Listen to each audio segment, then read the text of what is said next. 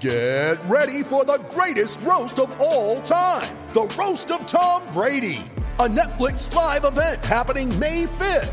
Hosted by Kevin Hart, the 7-time world champion gets his cleats held to the fire by famous friends and frenemies on an unforgettable night where everything is fair game. Tune in on May 5th at 5 p.m. Pacific time for the Roast of Tom Brady, live only on Netflix. You ready? Showtime. On May 3rd, summer starts with The Fall Guy. Let's do it later. Let's drink a spicy margarita. Make some bad decisions. Yes! Audiences are falling in love with the most entertaining film of the year. Fall Guy. Fall Guy? Fall Guy. That's what the poster said. See Ryan Gosling and Emily Blunt in the movie critics say exists to make you happy. Trying to make it out? Nope. Because I don't either. It's not what I'm into right now. What are you into? Talking. Yeah. The Fall Guy. Only in theaters May 3rd. Rated PG-13. When you need mealtime inspiration, it's worth shopping Kroger, where you'll find over 30,000 mouth-watering choices that excite your inner foodie. And no matter what tasty choice you make, you'll enjoy our everyday low prices, plus extra ways to save, like digital coupons worth over $600 each week. You can also save up to $1 off per gallon at the pump with fuel points. More savings and more inspiring flavors make shopping Kroger worth it every time. Kroger, fresh for everyone. Fuel restrictions apply. This podcast is part of the Sports Social Podcast Network. Hello and good evening to you all. Welcome back to another edition, another episode of Four Men and a Mic. Joining me this evening, the usual suspects. Dan, how are you, sir? I'm very good. Thank you very much for asking. I've had a little moan. I've been awake for an hour and I look homeless. So apart from that, and I've had some chocolate. So expect me in about 10 minutes to start running up the walls. Very good, very good. I'll look forward to watching you run up the walls, mate. I look forward to that. Albert, how are you, sir? Yeah, I'm good, mate. As I was saying to you off camera, man. It's going to be a busy few months, man. Put it that way. Moving home, and like I said to you, my Friday nights to get over yesterday is going to B&Q in the tiling section. Nice. Don't get red ones, will you? No, I won't be doing that. Trust me. No, don't get red and white ones. Chris, how are you, sir? I am the human embodiment of rage. How about that? Yeah. I can't even snap my own pen. I'm that rage. Yeah. Good evening to you all who are watching live. Thanks for coming along. Good evening to you all if you're watching this on Catch Up on YouTube. And good evening to you all if you are listening to us on audio. This is our first show of the evening if you're watching. Dan will be along at 7 o'clock with the team talk for the Sheffield United game at the weekend. So stick around. Dan will be on straight after us. Anyone who watches this podcast knows that, or listens to this podcast as well, knows that I have stuck up for Mikel Arteta most of the season. That I'm always trying to find answers as to why perhaps everything's not his fault, this, that and the other. Unfortunately, after last night, I'm afraid I haven't got any more answers, and I'm afraid I can't come up with any more answers or any more excuses, unfortunately. I've tried. I didn't sleep very well last night trying to think about what's happening, what's going on. I can't fathom what I lost. I can't fathom what we watched last night. Do I still think he's the right man? I don't know. I don't know. I can't even process anything at the moment after what we saw last night. Yes, he makes awful mistakes. We know that. I don't think last night was... I don't think everything was on him last night. I don't think everything has been on him all season. I think the players have got to take a big look at themselves. I think they've let him down a lot. I think they let him down last night as well. They let him down big time last night. people are saying to me that the selection wasn't good enough last night, and then they tell me that we should have been 3-0 up at half time. Well, if the selection wasn't good enough, then we shouldn't have been 3-0 up at half. We should. It's all hearsay anyway. Look, it's what if, isn't it? It's what if. Mikel Arteta didn't miss those sitters himself. I'm going to start with you, Albert. Are you feeling like me, mate, or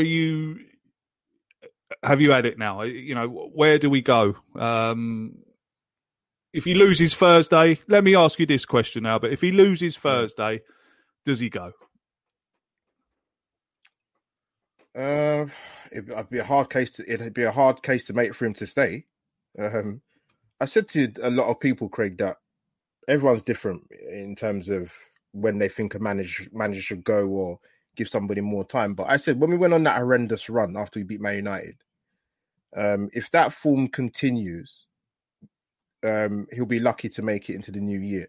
So we had a run of games where we could pick up points, get a bit of momentum, got the Boxing Day win against Chelsea, won some games, not looking very pretty, to be fair, but we're getting the wins and people were like, okay, you know what, it's good to win games when you don't play well. But I think what I've seen over recent weeks, not just last night in the Liverpool game, I think it's difficult to make a case for him to stay. I think the board, you're allowed to change your mind in football. I said that last time I was on the show. And, if they feel that he's not the right man, or the fact that we might finish in our worst Premier League position since 94-95, we finished 12th.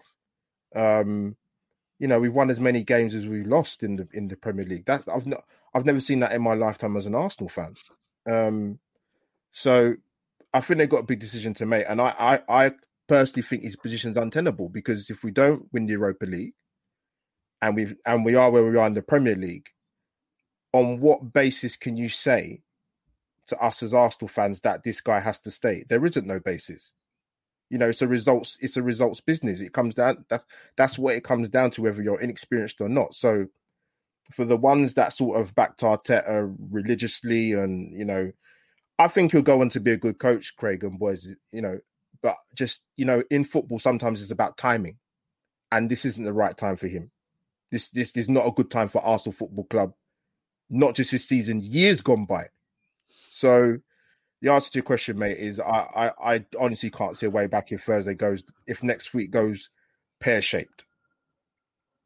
Yeah, Chris, you wrote a very good blog this morning, and you were quite vocal on Twitter last night, more vocal than I've seen you in quite a while, to be honest. I snapped like the pen I cannot snap now. Yeah, you did. You're normally quite level-headed, but last night you kind of. I was quite surprised to see you went for it last night, didn't you? You were.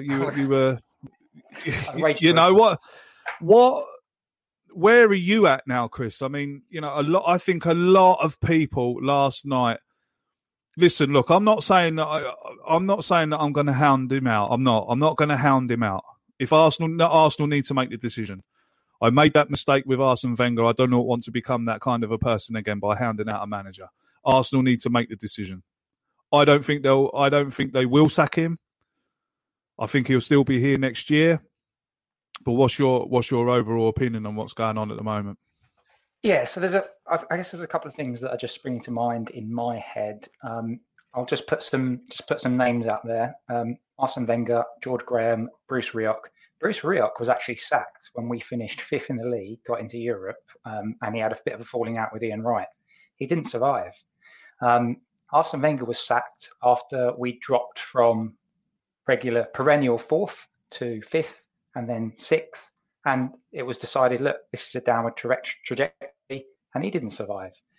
George Graham, well, obviously, we know the background behind some of the situation with what George Graham's happening, but that Arsenal team back in the 90s was also declining too. And, he was sacked because of some of the dodgy dealings and goings on, allegedly, but actually also that Arsenal team was declining. And so he fell in his sword as well, and things like, the signing of Glenn Helder and bits like that. So I look at some of the names in my lifetime. I'm 38 years old. I've known not many Arsenal managers. But in my time, those managers that have shown a decline don't survive. So I'm not in the point at which. So my faith is wavering. You could see that last night, and maybe some of the spiced rum had a little bit to do with that. But where I'm at the moment is that if we are knocked out of the Europa League, the league is done, and we'll finish anywhere between 8th, 9th, 10th, 11th, 12th. It doesn't really matter. So then you look at the end of the season, and you almost look at it in black and white. Just bring it up on your computer screen and look at the numbers. Europa League, knocked out the quarterfinal to a Slavia Prague team that I watched last night and thought, people are saying they're a decent team. They were okay at best. FA Cup, out in a whimper there, defending our trophy to Southampton, where he prioritised the league. The league, 11th, 12th. It becomes almost impossible to say this man has sent us forward in a trajectory. Now, the thing that really worried me, I'll stop on me soapbox in a minute, but the thing that worried me was in November and December, we had that horrible period, and I legislated for it in my mind. Injuries, some of these players that are toxic to the team, there were mitigating circumstances, and then we turned the corner. And what worries me is in the last few weeks, we've turned back round the other corner, and we've come full circle, because what I've seen in the last few weeks is a return to November and December Arsenal, and I didn't think we'd see that. And I've seen a return to Mikel, fool me 37 times, shame on you. Fool me 38 times, shame on me. Well, we're up to about 38 times with Willian now, it feels like. So, yeah. Yeah. It's just everything you've said is everything I was thinking about last night. Dan, what's your consensus on what's happening at the moment? Did you say me? I was having a scratch. You're all right, mate. No problem at all. Scratch away. do tell us your thoughts on what's going on at the moment, and is Arteta still your man? Well, first of all, I can't believe Chris is 38. I thought he was about 28. We had the shocking news last week of how old Albert really is. They must be using the same face cream. So I'm going wrong somewhere.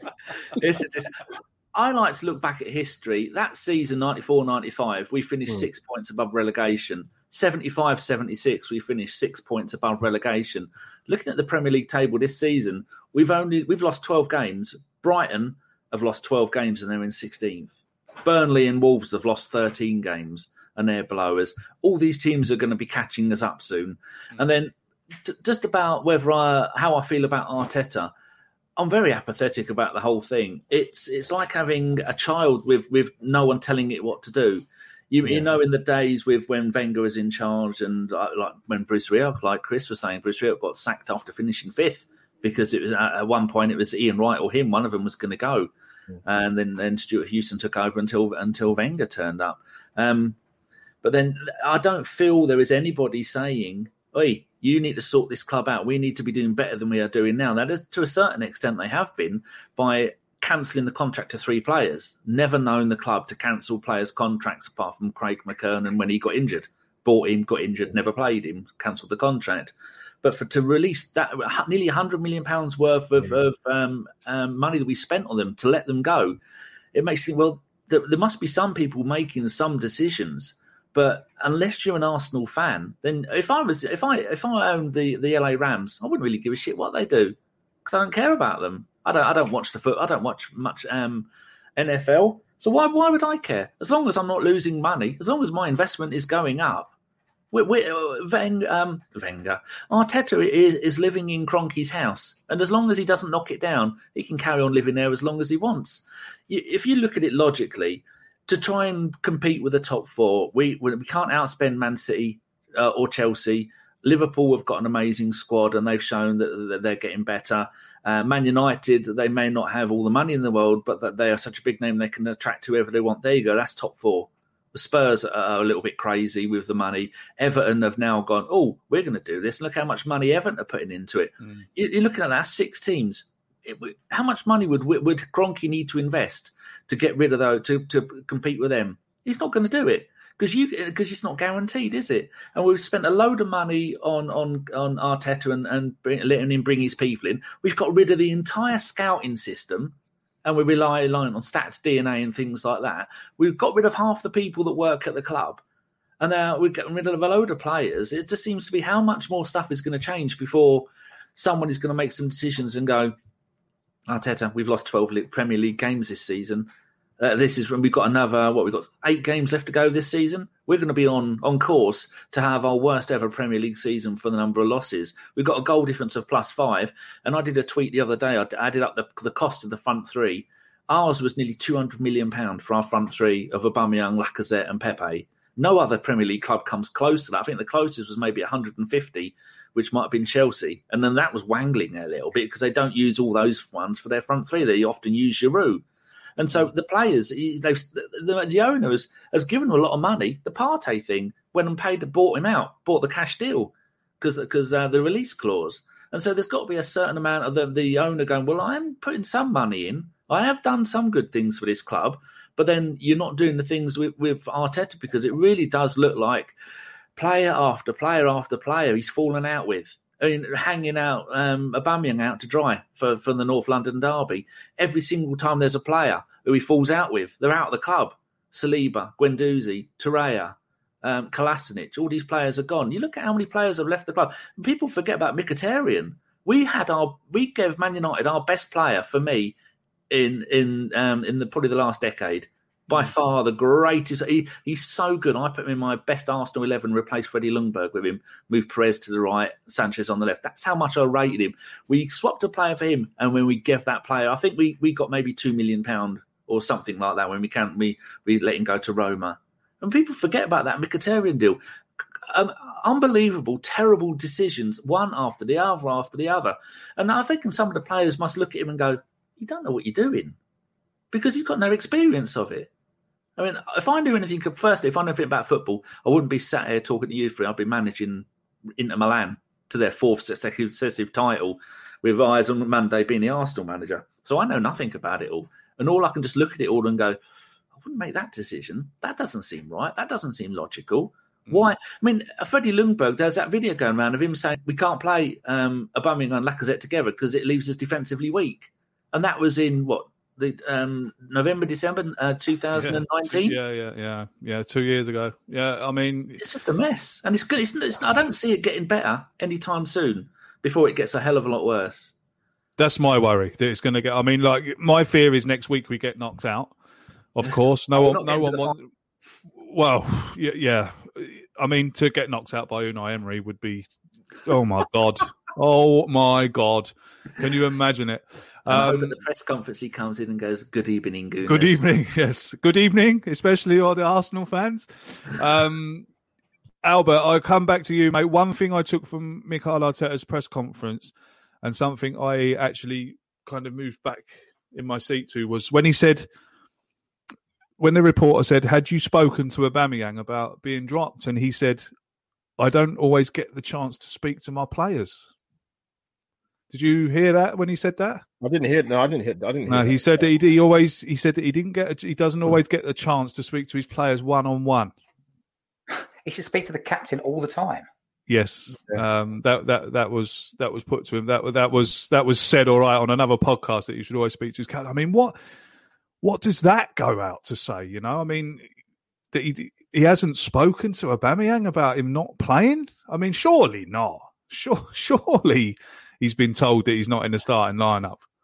Yeah, that sounds a bit odd to me. But also as well, Craig, when he was asked yesterday before the start of the game about the team lineup, and he mentioned about you're allowed 5 substitutes, and I thought, okay, but then you waited till more or less 77 minutes, 80 minutes to bring someone on.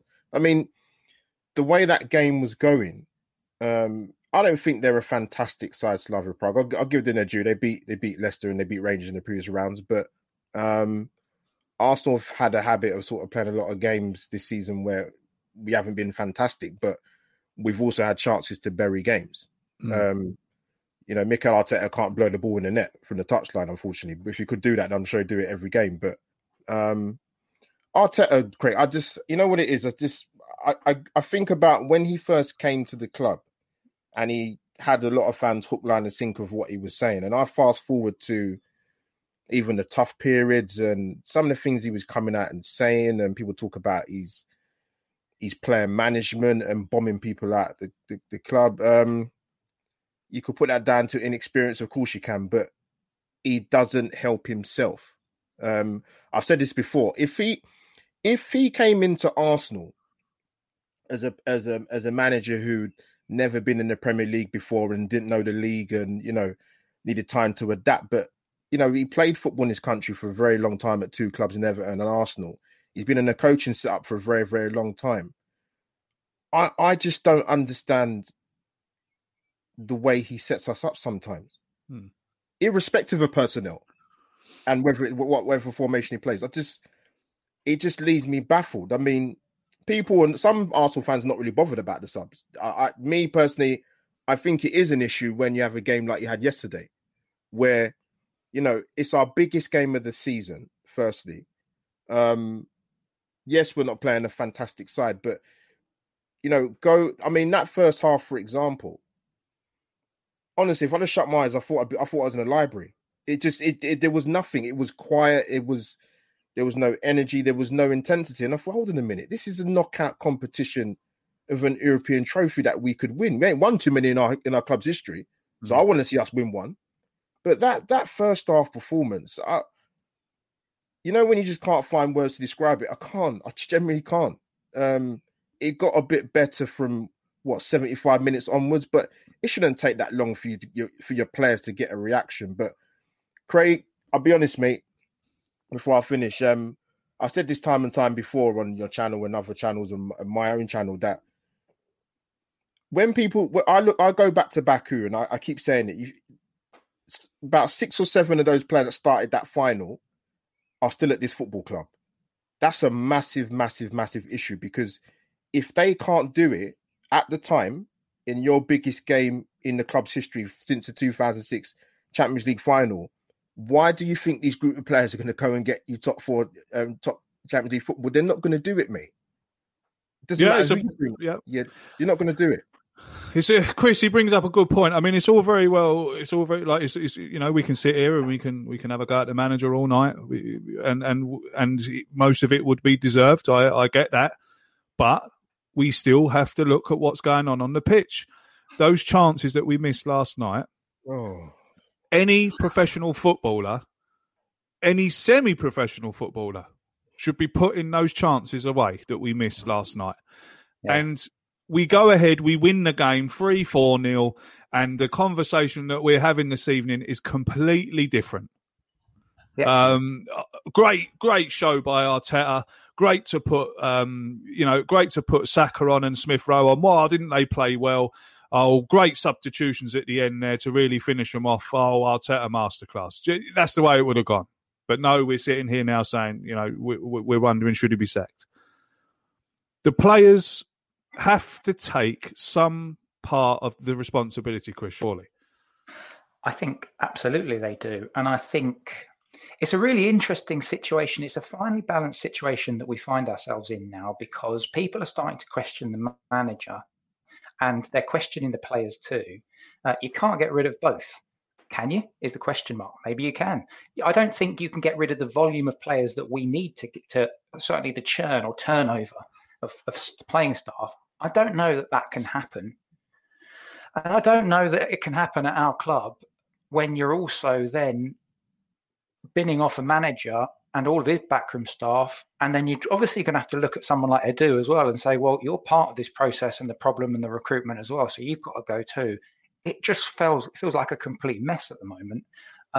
In terms of some of those players stepping up, we are looking for somebody to just say, to almost like Fabregas it. You know how sometimes, or Van Persie in that season, I know that's a bad word for many Arsenal fans, but that season where he effectively carried us on his back with his goals, we need that. And right now, I'm not seeing the characters, and I don't want to go all like passion brigade here, but I'm not seeing the characters to say, come on, let's do this. However, what I will say is that last night when those subs came on, I thought Aubameyang looked like he had a point to prove, and I thought he looked good. I thought Pepe looked very good, rapid, and the difference between Martinelli and Willian was like night and day. I mean, oh man, that player. I don't even know where to go with Willian, because I said to a mate of mine, Giles, on Twitter last night, why does he play? And Giles hypothesized that, well, a lot of people have said it's because of technical security. Can I ask all of you gentlemen now, because I am not educated enough clearly to know what technical security means, because to me, technical security isn't receive the ball, 5-yard pass, receive the ball, 5-yard pass backwards, receive the ball, take 2 steps forward with a defender in front of you, check back, move backwards. Don't make runs into spaces. Don't run the line and put the ball in. Check in field and look for a pass, but don't actually make the pass. I would love to know what technical security is, because if that's what technical security is, what I saw last night, then I don't want technical security. I'd rather have a team. I'd rather have a team of Alexis Sanchez's that are going to give the ball away 50% of the time. But I tell you what, if he runs in a straight line 10 times in a game, he's offside 7 of them, but you only need to be onside 3 times to be able to get in behind. And if you're as good as Alexis Sanchez, if you're as good as some of the players I think we have in our team are, if you put Martinelli through on goal, you just tell him, just run the line, just get on and run the line, balls from deep, because this team ain't that good and you can get in behind. He probably would have done that 10 times. He probably would have been offside 7 times. He probably would have got in behind 3 times. He may have fluffed his line twice. I bet he would have created at least 1 goal-scoring opportunity either for himself or somebody else. So, yeah, going back to your original question, players need to take responsibility. And me asking my own question as well. Does anyone actually know what technical security means anymore? I haven't a clue, mate. I have to be honest with you. I haven't a clue. Technical security. It seems like it's worrying about not losing. Yeah, well, technical security, if I was going to give it a definition, technical security would mean that I'd make sure that I've got players who are technical and do the right things. Like putting the ball in behind defenders, like putting the ball in straight lines, and not doing the complete opposite. That's what technical security would mean to me. But, I suppose difference of opinions. Dan, the players, they've got to take some, they've got to take some scorn for this as well. I mean, I was on Twitter last night and I was saying, it's not all on Arteta, Lacazette has run from the halfway line and waddled. He waddled from the halfway line. Yeah. And somehow he's hit the bar. Back on Saka. Saka is 1-on-1 with the goalkeeper, and somehow he's put it wide. Aubameyang from 7 yards out. All right, you come at him quick or whatever. But if you stop it and ask someone, does he score? 9 times out of 10, people will say he scores. I just, and then you go on social media afterwards and it's Arteta. The players have got to take some responsibility as well, Dan. True, it does. I mean, if you'd have said to Lacazette, I want you to run half a length of the field and hit the top right corner, he'd have gone, well, how am I going to do that? To hit the bar with 2 players in the same game and had another 2 shots blocked by the goalkeeper. We should have won that game 5-1. I mean, the goal they scored was just ridiculous. But I was just looking, everyone knows you need a spine of a team, goalkeeper, central defender, quality midfielder, striker. We've got all those players. But it's like when Mike Feinberg is making one of his packet soups. You put too much water in it, Lennon has a bad game. You don't put enough water in it, Gabriel doesn't have a good game. You microwave it for too long. That's Aubameyang not having a good game. You microwave it too much, and that's Partey having a bad game. You need to get it fine. All of them need to be working together. And once you get that spine working, all the other parts of it, Saka, Smith-Rowe, Odegaard, all these other players, that's all going to slot in. Not one of those 4 is having a good game lately. Like Chris was saying, we need that one player, the Van Persie, the Fabregas. That was Aubameyang for the last 2 seasons. The one that was, you could guarantee game after game, he's going to get you 17, 20 Premier League goals a season. And he just doesn't look like he cares. And then you got to wonder how many when you're at work and you've got someone telling you what to do who really doesn't know what they're doing. At some point, you're going to have to go, I really can't be bothered anymore. And that's the feeling I get from the players. They're looking at the whole situation. And we were moaning about Emery, that Emery was scared to go out there and express and let us. We have got, like I was saying earlier, we have got some of the best attacking players in the Premier League. We are blessed with so many magnificent, skillful, pacey. I mean, the pace that some of our players have got and the ability. I mean, nothing. There's one of the most threatening things in the Premier League is see Pepe running at you, giving it crazy legs. Or Aubameyang running at you, or Lacazette being in the box and being able to put anything in that comes near him. And then you had Saka and Smith Rowe to all of that lot. But he's not. He wants to pack the midfield with defensive players and play it sideways, play it backwards, play it sideways. Don't do that.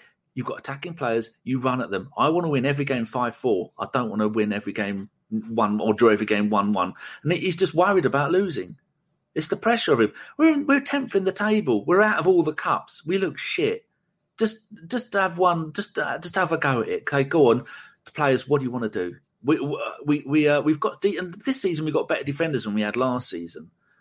And we've just got so many positive things That's about a good point, him. that. Yeah. He's made a pig's ear out of a silk purse, which you think that's impossible. But look at the squad of players that we've got, and we're doing nothing with it. It's just so frustrating. Albert, you wanted to come in there on the missed chances, mate. Go for it. Yeah, Craig. I'm with the strikers. I'm tired of them this season, man. I'm being serious. I've said it. I've been on their case probably more so than even the midfield players or the defense. Are just, because like I said, we spent a lot of time saying that we don't create enough chances. Aubameyang's not getting chances. Lacazette's not getting chances. You're getting chances, but you're being wasteful. And it's biting us on the arse. And the thing is, that game yesterday, I played football at a decent level. I was a striker, and the Saka miss was bad enough. But the Lacazette one, to me, is unacceptable. His technique, it was harder to hit the crossbar than it was to, than to put in the back of the net. I can't understand. I don't know where we go, mate. I mean, if it's true in terms of, the rumours about Lacazette, Roma being interested last season, I honestly don't know how Arsenal didn't take that offer up. I really don't. That's nothing personal against Lacazette. To me, it's just business. I look at the outlay we paid for him, and for me, it hasn't worked. No, it hasn't been a good return, has it? Yeah. And the Lacazette and Aubameyang thing, that's another thing that drives me mad, because you don't have to be a football coach or, to notice these two guys, Lacazette and Aubameyang, cannot play in the same side. It's obvious. You play one or the other. As the main striker, you can't play them as a two. It just or in the same side. It just doesn't work. So that's what I don't understand, why Martinelli hasn't got more game time as he had, because if the strikers were doing the business, then I can understand why Martinelli might not get much game time. But the other strikers have not been doing the business this season, consistently this season, in the Premier League and in the Europa League. So, mate, I don't get it. Yeah, the Lacazette chance yesterday, I couldn't, honestly. And to be honest, Craig, you know what? When he was going for on goal, I didn't think he was going to score. I was the same. Can I tell you, this is actually the move that I did. I stood there for felt like 10 seconds. Yeah. I was the same. Do you know what happens if Aubameyang goes through on goal? I'm basically standing up like that. I'm standing up like this if Aubameyang's through on goal, because he's putting that away. It's Lacazette, so I'm like, please, I might as well have just been getting on my knees and praying to the God of football that Lacazette is not going to fluff this up. But do you know what's really interesting? What Albert said about the technique. Like, you watch the replay, it was literally like an amateur footballer. He does this weird sort of spoony thing with his foot. Yeah. Like, every single striker in the Premier League that I see, when they're through on goal like that, they'll do two things. They'll either, if you're through on goal and you're coming through and you're putting it to the left-hand side, you close your body up and you put your laces through it. But what they normally do is they'll open their bodies up like that. It's a side foot, and you just put a little bit of spin on it and you keep it low just above the keeper's legs. Because keeper normally, I was a goalkeeper, keeper normally keeps their feet down because no goalkeeper wants to be nutmegged, or they don't want to be done quite low. But it's so easy. It's so easy. It's for a player of supposedly his talent, that was a standard. He's bearing down on goal. He opens his shoulders up a little bit, facing outwards, side foot, bend the ball around the keeper, you wheel away, you're done. And you look at what Nicola Pepe did. It was just absolutely fantastic. Outside of the boot, through on goal. That was composure. You get that with Pepe a lot more than you get that with Lacazette. Just one thing that I just want to say, and just before, obviously, Albert, you can jump in. How many of you believe that we got an upgrade when we went from Olivier Giroud to Alex Lacazette? Because right now, I'm looking back on his whole time at Arsenal and thinking, he gets about the same amount of goals as Giroud used to get, but he's not the target man that Giroud was. At least we knew what Giroud was. And I tell you what, if you had a Giroud and an Aubameyang, so if we'd have had Giroud and then we signed Aubameyang in that January, we'd all be looking at it saying, two different options there. Makes sense. Was Lacazette an upgrade on Giroud? At the time, yes. At the time of the signing, yes. He was a massive upgrade. Player, wasn't he? Which is what we didn't have at the time. Yeah. He was a massive upgrade. I mean, if anyone says that, do you know what I think? I think what done a lot of people was that Giroud went to Chelsea. I think that's what made everyone was like, "Oh, Giroud's gone to Chelsea, and we're getting Lacazette." I think. Yeah, Chris. No, he was an upgrade on Giroud. I'm sorry, I can't say that I can't say that Lacazette wasn't an upgrade. He was. He certainly was. He was one of the top goal scorers in Europe, I think, when we bought him. It just hasn't.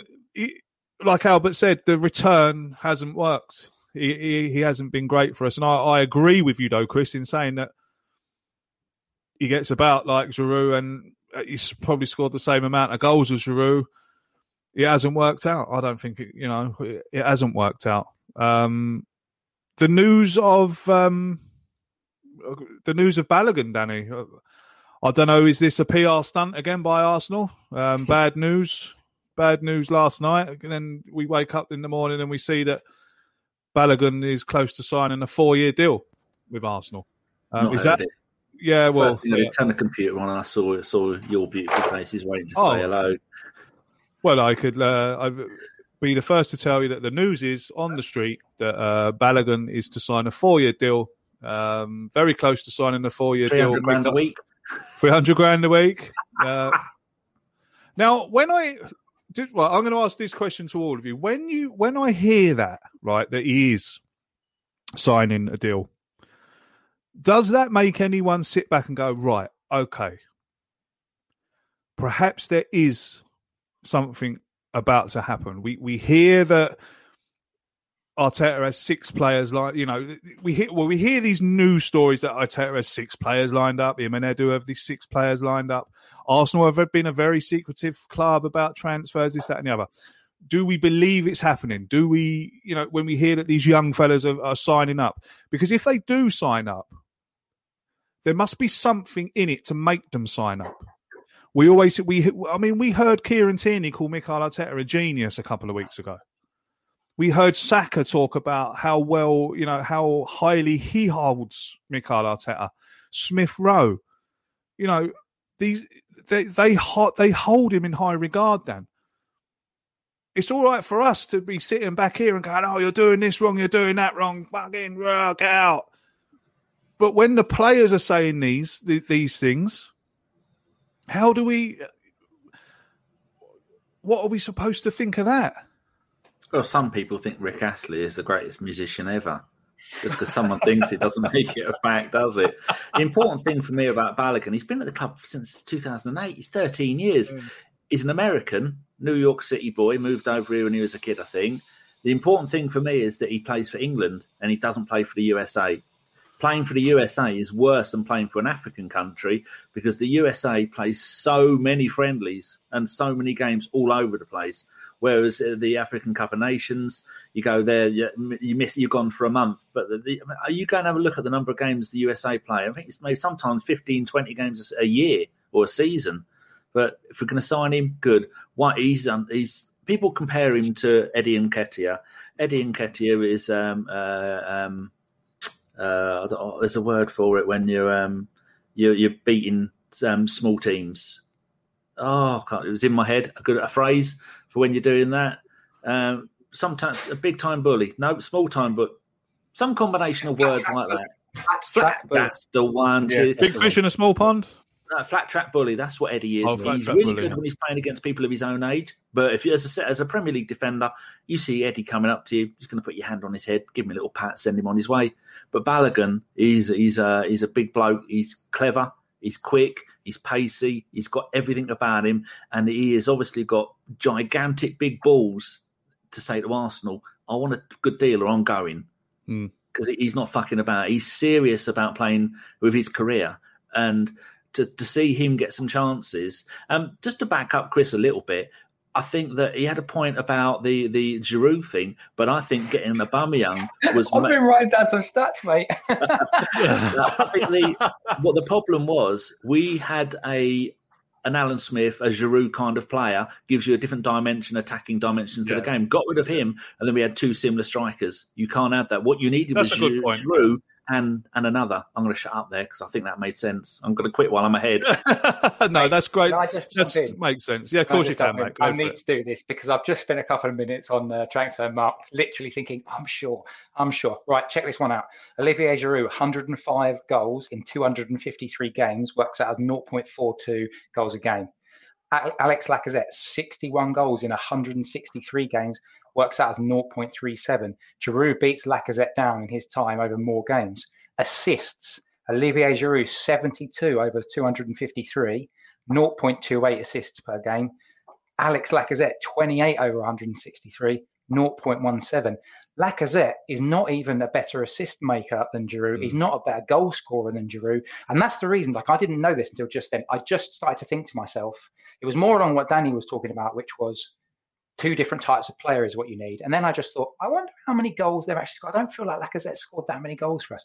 And I looked it up and I was surprised myself because I was expecting to keep this quiet and not tell you guys anything. Because if the numbers wouldn't have fallen favourably, I just would have kept myself quiet. But that to me says, I'm afraid, we downgraded. We spent £52 million on a downgrade, and that's what the initial numbers tell me. And not only that, we downgraded for a player that probably wouldn't complement somebody like Aubameyang if they were both on the pitch. On the Balogun thing, absolutely, the word on the street and what I've heard as well, not that I'm any kind of ITK, but one or two people that I do trust that seem to have said that's a thing that's happening. So that sounds like it's very, very interesting. My gut feel on that is actually Arsenal don't have any money. Yeah. And they've said, we're going to bin off Lacazette. And that's the replacement. Money, 15, 20 million quid. You and I talked about it. Well, we all talked about this, didn't we? Yeah, with Martinelli. Yeah. What about if it's Martinelli and Balogun, and they bin off Nketiah and Lacazette and just take the cash and reinvest it in an Ødegaard? Yeah, look, I mean, to be honest with you, look, I'm all for that because people keep telling me Arsenal have got money. I don't think I think we have got money. I don't know. It's been so poorly spent. I'll go over it again. The players that we've turned down over the years. Van Dijk, we could have signed for 12.5 million. 12.5 million. Kante, Leicester City, just won the Premier League. Could have signed him for 20 million. 20 million! But we bought Granit Xhaka for 35 instead of Kante, and we brought Mustafi for 35 instead of Van Dijk. So when people say we haven't got the money, it's a bit of a myth.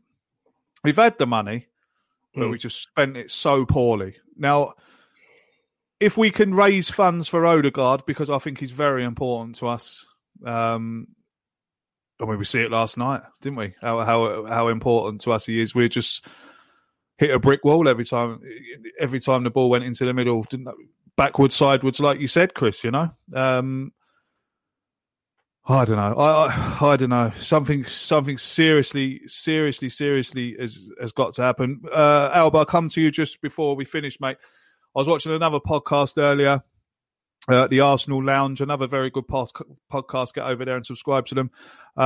They had Fabrizio, is it Romano? I hope on the podcast. And he said that the Arsenal hierarchy are very happy with Mikel Arteta and that they will back him in the summer.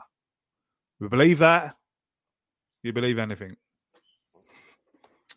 Firstly, I would expect him to turn around and say that because he said exactly the same thing a few months ago on the Arsenal Lounge about Arteta. I mean, even saw it earlier in the season, boys, when Edu said he's doing a good job, and that he's sort of patronising the Arsenal fans, talking about Willian, and you sort of don't know football if you can't see that he's got quality. But that's another issue. But with the Arteta thing, right?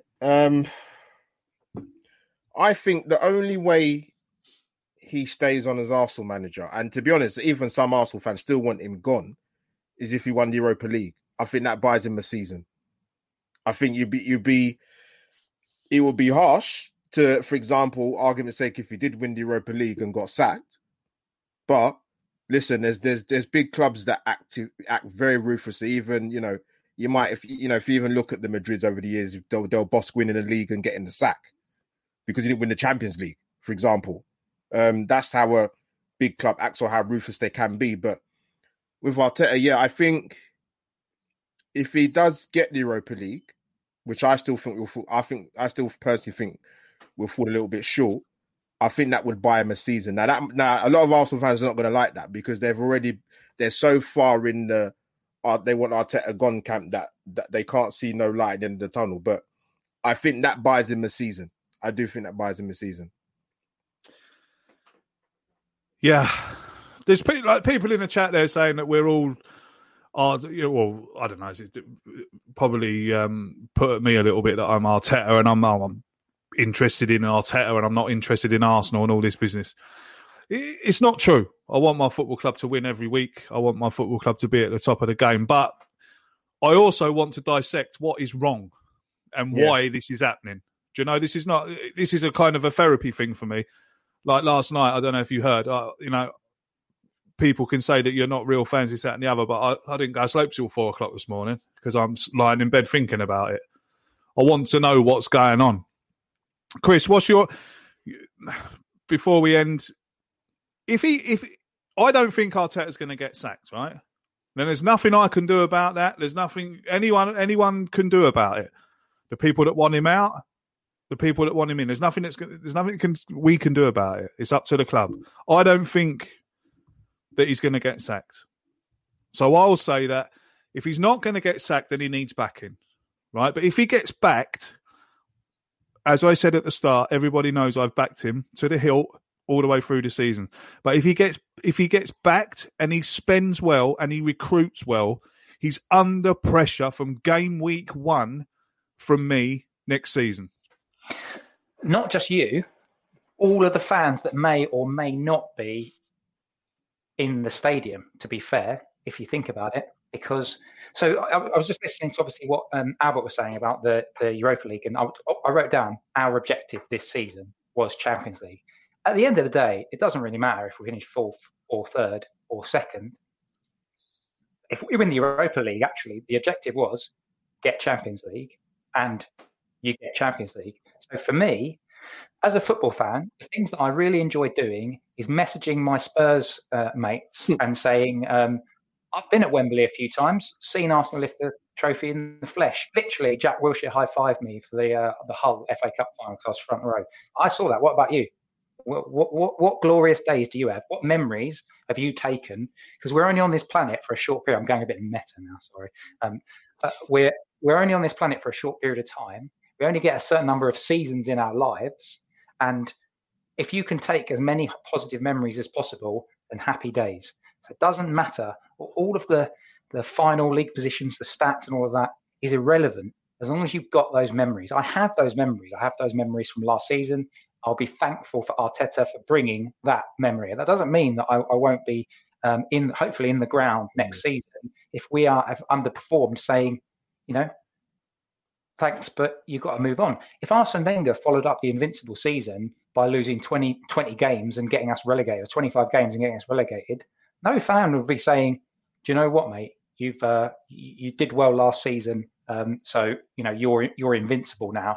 No, all the fans would be saying, thank you very much, but you've got to go. So back to your point, absolutely, he's under pressure from day one. He wins the Europa League, and you get Champions League. He'll get Champions League money. You have to back him. But much like with Unai Emery, I was there for that last game in Frankfurt. The stadium was like half full when we lost 2-0. It was Frankfurt, wasn't it? We lost 2-0 in the Europa League. And Emery stood there, and it was a wet Thursday night. And I was looking across, and I had a couple of mates with me, and all of us just said, he's not surviving to the end of the weekend. And he didn't. And that's because there were no fans in the stadium. KSE could see that. There's no fans in the stadium at the moment, but when there will be fans in the stadium, my gut feel is that unless he gets off to a flyer, they'll soon let him know about it. So, Dan, your final thoughts, mate, on what will happen to him come the end of the season? Absolutely nothing. Yeah. they will look at that and go, to clear it all out again, to get rid of him, get rid of his people, and then to bring in new people, and then for the new manager to go, no self-respecting manager is going to take a job unless you've got 200 million in the kitty, and then they want to get rid of a load of players. And looking at the players, the form they've been on this season, the ones that they want to get rid of are the ones that are on the biggest wages, that have just signed new contracts, and look like that they don't want to do it anymore. We've got a hell of a load of players out on loan. The only two players out on loan that are any good are both centre-backs. So when they both come back, Mavropanos and Saliba have both been magnificent for their clubs. Yes. When they come back, we'll have the centre-back headache. We'll have 8 centre-backs, and we don't need that, even though he's tried playing Callum Chambers at right-back and it's kind of worked. There's still, although we have got a brilliant core of young players, the brilliant core of experienced players aren't doing it. And it's going to cost an absolute fortune. Best part, I'd say, 300 million to get rid of Arteta and all of his lot, bring in a whole new staff, bring them in on contracts, get rid of the players you don't want, and buy new players. And the Kroenke, if they're looking at it, may go, nah, it's all right. Well, I don't. We haven't got the funds to compete for top 4, and as long as we just keep finishing mid-table and don't get relegated, that'll have to do for a while. Because I think he's more bothered about the LA Rams than he is about Arsenal. Yeah. Last words, Albert. Go for it, mate. No, I'm just going to quickly say, mate, when you mentioned that, you asked about, Fabrizio Romano talking about Arteta saying the Arsenal board are happy with him. Like I said, I'd expect them to turn around and say that. And I hear people's thoughts in the chat. I've seen it popping off saying they're not going to sack him. I think that's a problem in itself amongst us as fans, because if we can have a season like we've had this season, where we are in the league and the performances in big games, mate, a lot of big games this season, I can't understand how a board can look at that and not be worried. I can't understand that. So, mate, like I said to you last time, we've had a lot of change off the pitch, and people say we've brought in the likes of Partey and we've brought in Gabriel, but the problem is you still got the players that have been letting us down for 4 years, and you're expecting the new guys to come in and take this team forward. It's not going to happen. Yeah. So, mate, I don't know what's going to happen on Sunday. I don't know what's going to happen next Thursday. I've got more chance to win the lottery, to be honest with you. What a roller coaster that is in store for us in the next week or so. Wow. Albert, where can people find you? Great pleasure having me. Thanks for having me on again, meeting the guys, Chris and Danny again. Great to be with you guys again on the platform. Thanks, Craig. Albert JTV, it's my channel. Twitter handle is @AUMO57. Come and check me out, people. Absolutely. Go over and subscribe to Albert, another superb YouTube channel. Chris, where can people find you and your writings? Suburbangooners.com or just Suburban Gooner, or @SuburbanGooner on Twitter, where I occasionally will go into meltdown rants after. Like last night. Yeah. Not always, though. And Dan, where can people find you, sir? Usually in the bushes around the back of Mike Feinberg's house, waiting for him to come out, and I'm going to pounce on him and kill him, drag him into the bushes and leave him there. Horrible soup man. Hate him. That's it. I've given up podcasting. You're giving up podcasting. YouTube has screwed us over. Oh, yeah. That's for another podcast, that is. That's for another podcast. Thank you very much to everyone who stayed and listened to us, over 200 of you. Thank you very much to everyone in the chat for coming along. Thank you to everyone who made kind donations. Thank you to everyone who stayed with us and listened. Look, don't go anywhere, because in a few minutes' time, Dan will be along in a minute with the team talk for the Sheffield United game. Don't go away. He'll be along in about 4 minutes' time. Thank you very much indeed. We will see you again on Monday, which should be fairly interesting, to say the least, if things don't go our way. Until then, my thanks to my guests. Thank you very much, boys, for giving up your time and coming here this evening to talk Arsenal with us. Until we see you again, up the Arsenal. Take care of yourselves and each other. This podcast is part of the Sports Social Podcast Network. Sports Social Podcast Network.